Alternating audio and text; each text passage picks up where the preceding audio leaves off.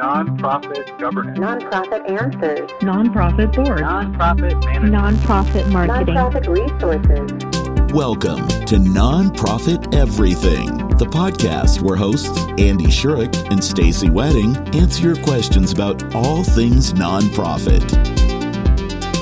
Hey, everybody. Welcome to another episode of Nonprofit Everything. We have a special guest with us today, guest expert Andre Wade.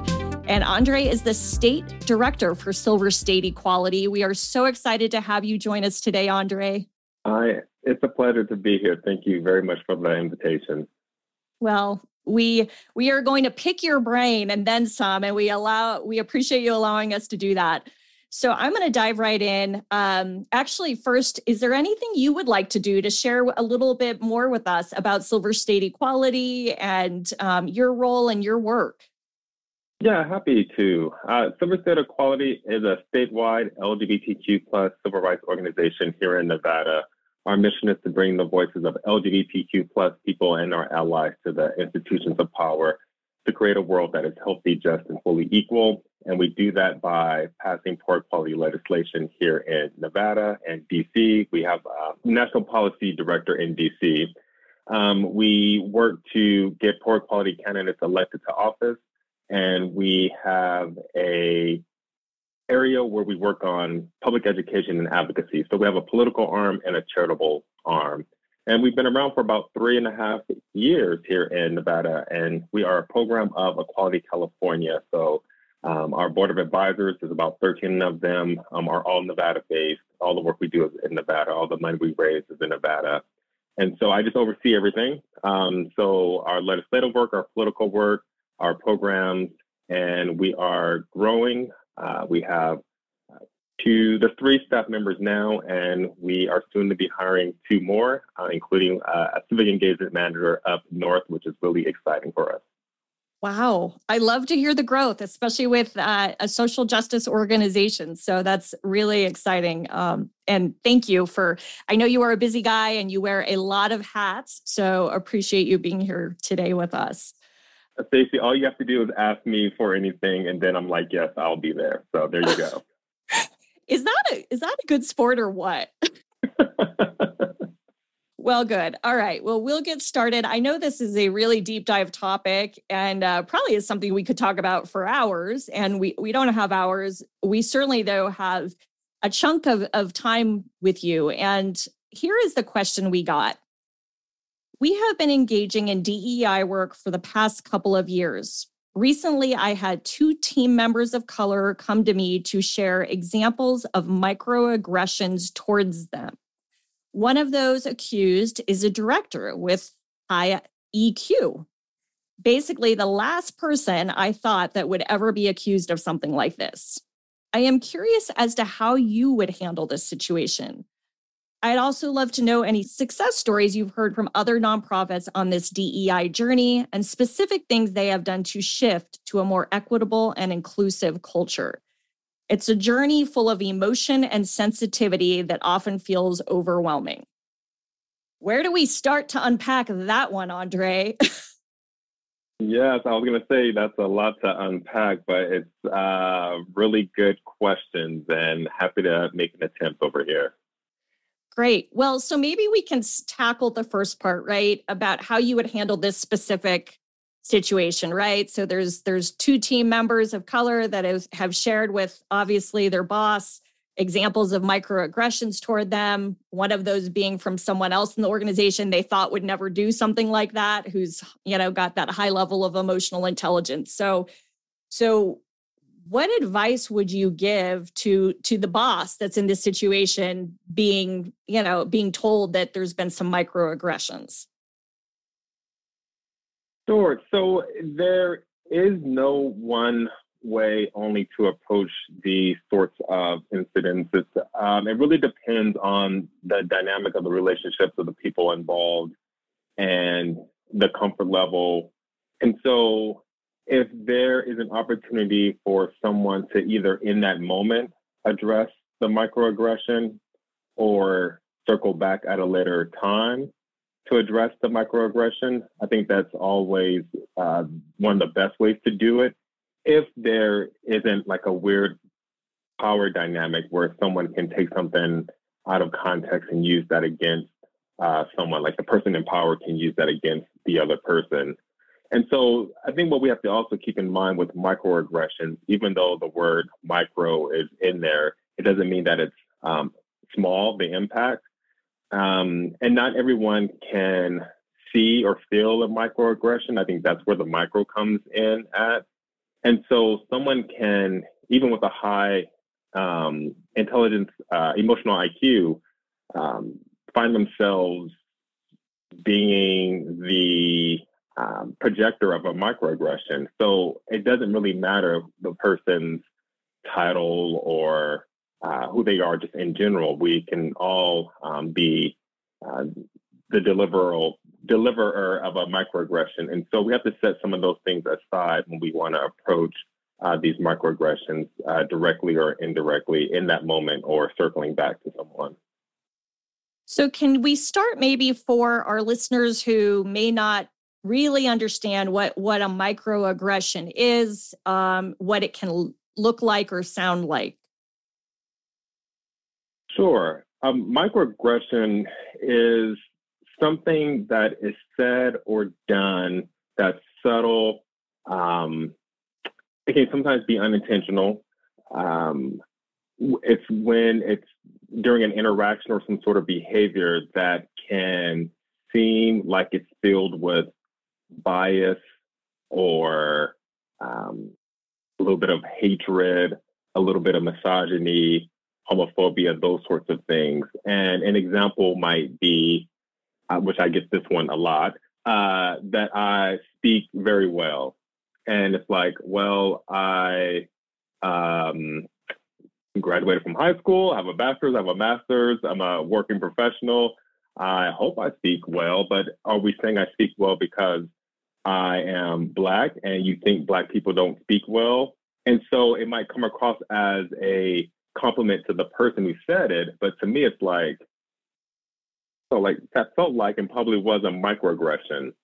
And so the person who said it may not even realize what they've done. And so it's up to me to decide, is this someone I really want to have that conversation with? Is it worth it? I have to go through the whole list to determine whether or not I'm going to say anything. And that's kind of where it becomes this thing where it's hard to address because was it intentional? Was it not? Is the person even aware? And am I even going to have a conversation with that person for them to not do it again to me or someone else? And so it's really a lot in that word microaggression and how it plays out. I'm wondering if you have, it feels like the obvious thing is, right, to think before we speak. I don't know. I think some people are using microaggressions, and to your point, maybe unintentionally and don't even realize things that to them aren't even an insult. So do you have advice to people saying, how do I make sure I don't offend people around me or, engage in this kind of behavior that is triggering other people? I think that's even another complicated question, because if something is said or done and someone doesn't know that it's a thing, if I say it to you, Stacey, and if I'm comfortable with you and you're comfortable with me, then you can address it. And then we can talk about it. So it's a known thing. But if for some reason you didn't know me or you felt uncomfortable with me, then you would just not say anything because there's that comfort level for whatever reason. And so it never gets addressed.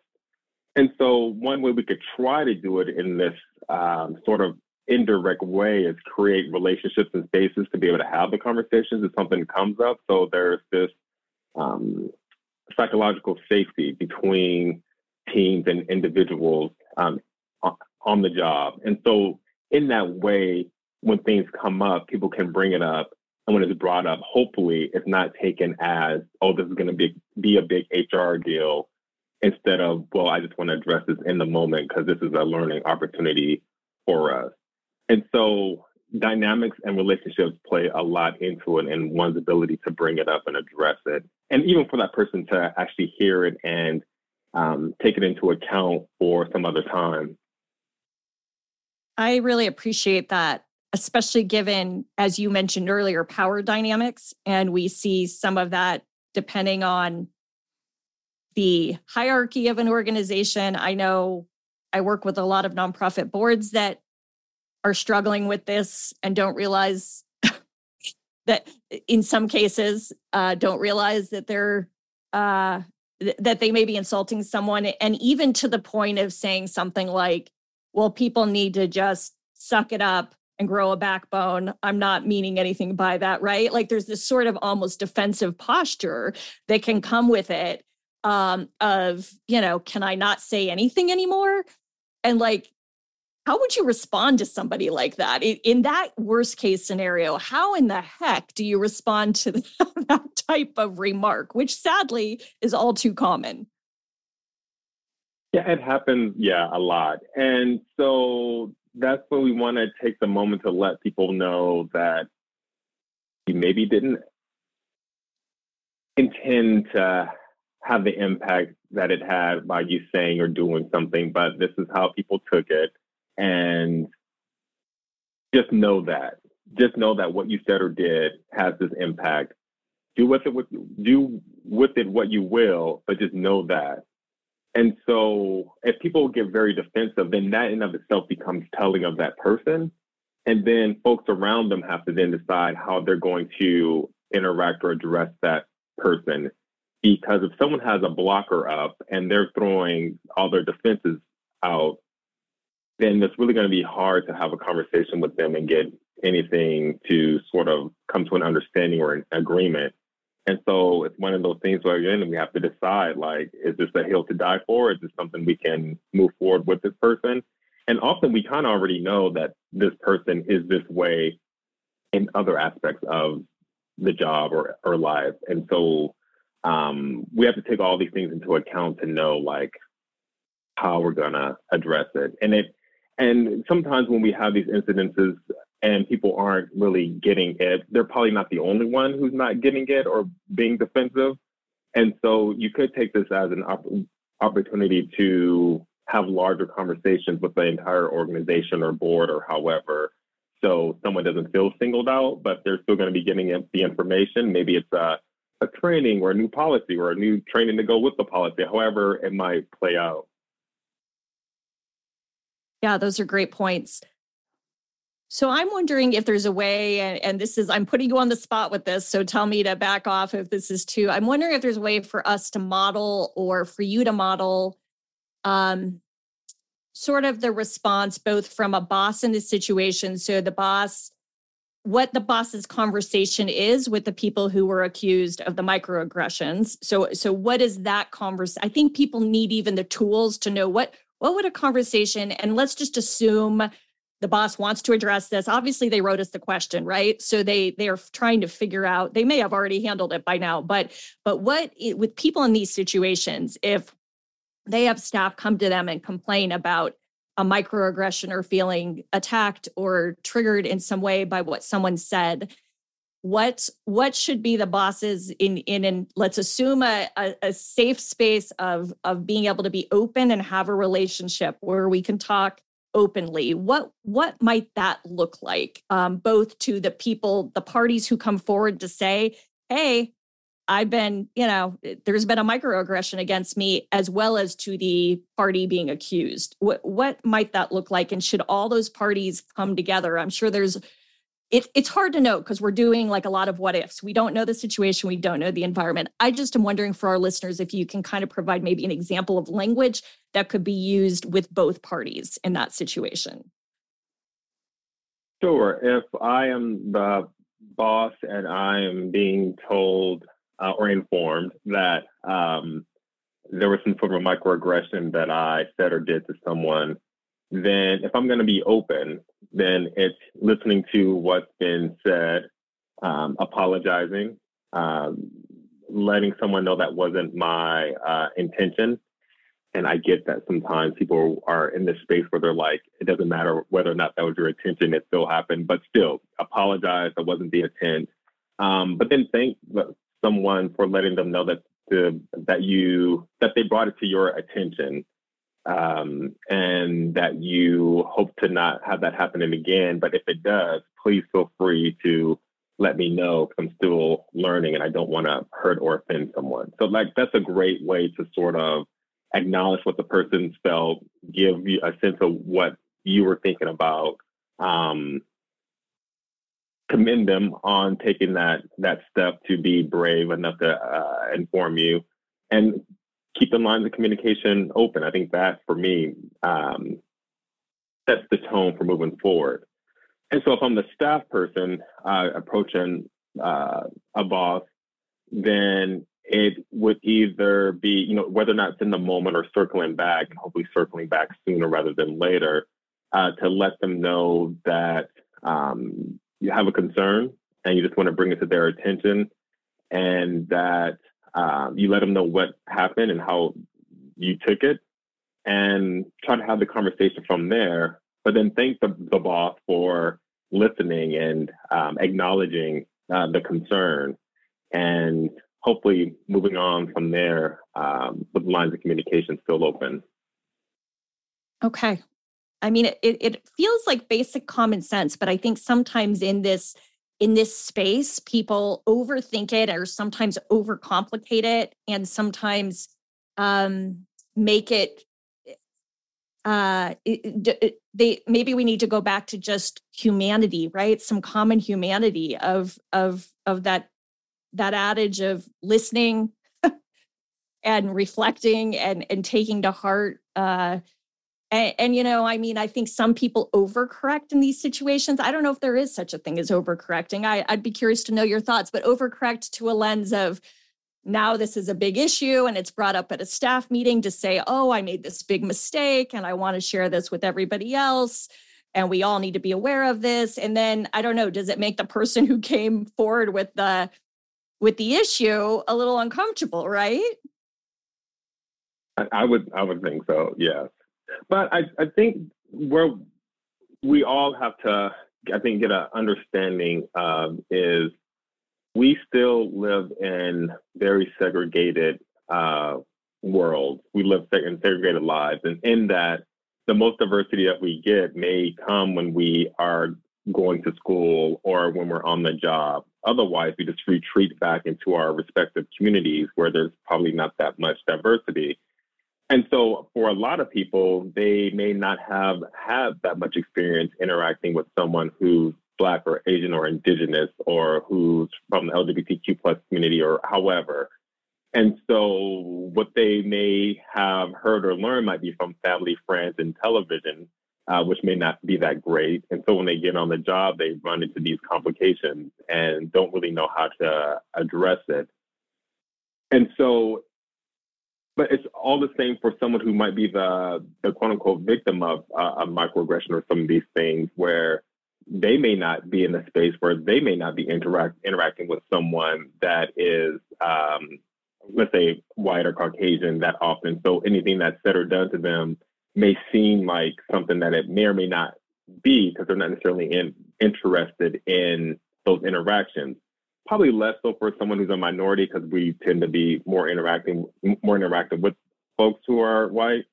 But these are the sort of things that are playing out, and they play out on the job. And if we don't have the training, the policies, the procedures, the grievance policies, a lot of nonprofits don't have HR departments to address these things, then it becomes a larger issue over time, which we try not to have happen. But I say that because it's sort of just systemic, and the workplace is a nice place to address these things, but it can also be complicated because people are thinking about whether or not they're going to lose their job as well. Yeah. In your work, Andre, in your work with other organizations, and I know you've had the chance in a lot of areas, particularly the LGBTQ plus community, are there success stories or ones that maybe started out a little bumpy and they've moved forward in a transformative way that you've seen or that you can share with our listeners to give people a little bit of hope or ray of light at the end of this long journey or an ongoing journey? Yeah, that's a good question. I do. I won't give the name of the organization just because. But I did work with an organization where they knew that they were providing services for a diverse community, but for the most part, all their programs, services, messaging was white, female, English speaking centered. But they knew that they were serving a lot of folks who were from diverse backgrounds. And they went through an assessment with the organization staff and board to undergo class. I'm going to forget what it stands for. Cultural Linguistic Appropriate Services. It's something that's on the Department of Health and Human Services Minority Health and Equity website, and they have all these different benchmarks. And again, it can be geared towards board staff and the organization as a whole. And they went through this assessment to find out where some gaps, challenges, opportunities were to make sure that the programs and services were more inclusive, again, culturally and linguistically. And what I was able to do after we went through the assessment and some training with the board and staff was to see through email some of the changes that they made to specifically target their outreach to some of these communities that they hadn't done before. And then you would see them having listening sessions to hear from the community about what they needed to do better. And so that go from recommending that to then months later seeing them implement it was really great to see. And it's just, I think, a case where it went from knowing what the problem was, finding money to address it, addressing it, and then following up. Because often nonprofits or really businesses anyway, businesses in general, may know that there's an issue. They may address it that one time and never really follow through for the long haul because it's a marathon, it's not a sprint. And so an organization needs to be in it for the long game, the long haul, the marathon. And this particular organization, I saw doing that, which was refreshing. And so that would be an example of a success story, if you will, at least from the outside, how it all played out. I love that story. And that is a bright spot because we don't always get to hear those and celebrate those. And I think those are important too. So I guess I would ask you, because again, I know we could talk for so long and we scratched the surface on a lot of this. I guess what I'm thinking about is going back to the original question. And at the end of it, the person, mentioned this is a journey full of emotion and sensitivity that often feels overwhelming. So for our listeners who may be feeling overwhelmed, maybe they don't have the financial resources to engage an expert that is out there, or where do they start? How do we make this less overwhelming for them? Do you have any advice as we wrap up with that? I do. Depending on resources, as you alluded to, you can go in many different directions. And so if you don't have resources, but you have the will to be able to try to make some changes, it's reading, it's watching films and documentaries, talking to people in your circle that may be friends or colleagues, and just having conversations with folks to be able to get information about what the experiences are of people that don't look like you.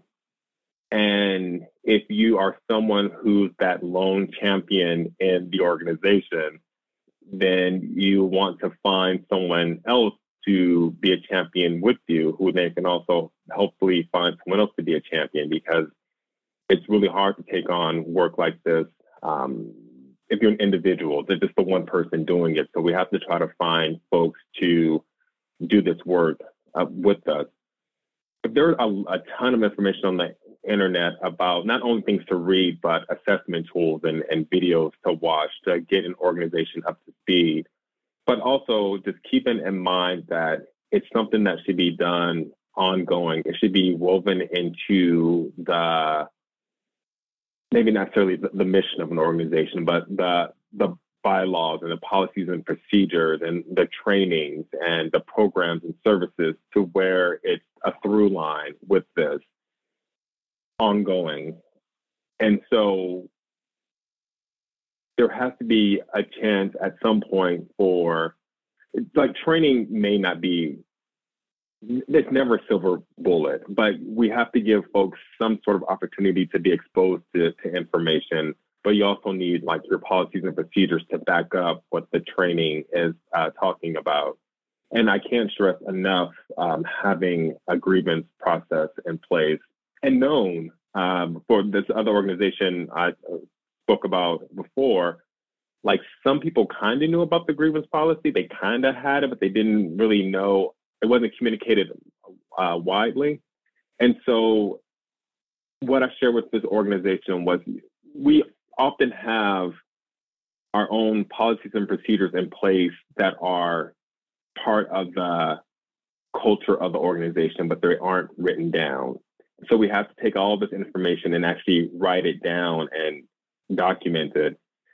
And so when the next folks come on, and they'll know that this organization is committed to diversity, equity, and inclusion because it's outlined in all these documents that you go over when you're onboarding someone or when you're developing programs. And when there's a complication, you can point to something to say, okay, this is how we're going to respond because it goes against our policy. So it's this excavating of your forms and documents to make sure that they're all in alignment with this vision that you have from a DIR perspective.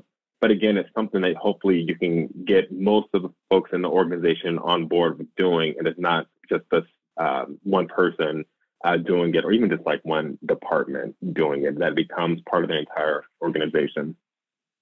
I love that. It really becomes part of the culture. And it sounds like there needs to be some basis in the why we're doing this, and an understanding and some buy-in to the why, or else it all, at the end of the day, is just an exercise in futility, checking boxes, that if we don't live and breathe that why this is important and have those discussions, it really makes it tough, doesn't it? To even, you can change all the policies in the world and it doesn't change the behavior. Yeah, some of this information is very new to people, and they maybe have been resistant to it. Like, I teach and these continuing education department, I teach a course called Fostering a Diverse and Inclusive Workplace, and 6 hours. And you get folks from different industries, ages, genders, et cetera, in the class. And often around the 5th hour or so, as you're sort of wrapping things up, people are still kind of like not getting it, but know that maybe their staff are encouraging change. That's why they're there to learn. And sometimes out of this entire course, they might pick out this one little thing that they're going to change, and maybe it's some sort of statement on the job description. That's their only takeaway. That's the only thing that they can wrap their minds around. Wow. But it's something that they can comprehend, because all the other stuff is kind of just like, it's nebulous. They don't understand why they need to care or should care, or why it's even an issue. And so it's going to take, for some people, getting information and hearing it over and over in multiple ways before they can even act to it, because again, it's probably new to them and they're resistant for whatever reason. But sometimes there's a little light and glimmer of hope that people have some takeaways, like in a course like that. I really appreciate what you're saying, because that goes back to the overwhelm, right? sometimes it's one little baby step forward, one change, one nugget forward, and then you just keep building on that. And then over time, perhaps that larger why. I'm probably very idealistic, thinking, oh, we start with the why, but I just, it's my Pollyanna. I'm being a little Pollyanna here, but I hear you, right? And I hear that it's just start. I guess that's what I'm also hearing from you. Just start, right?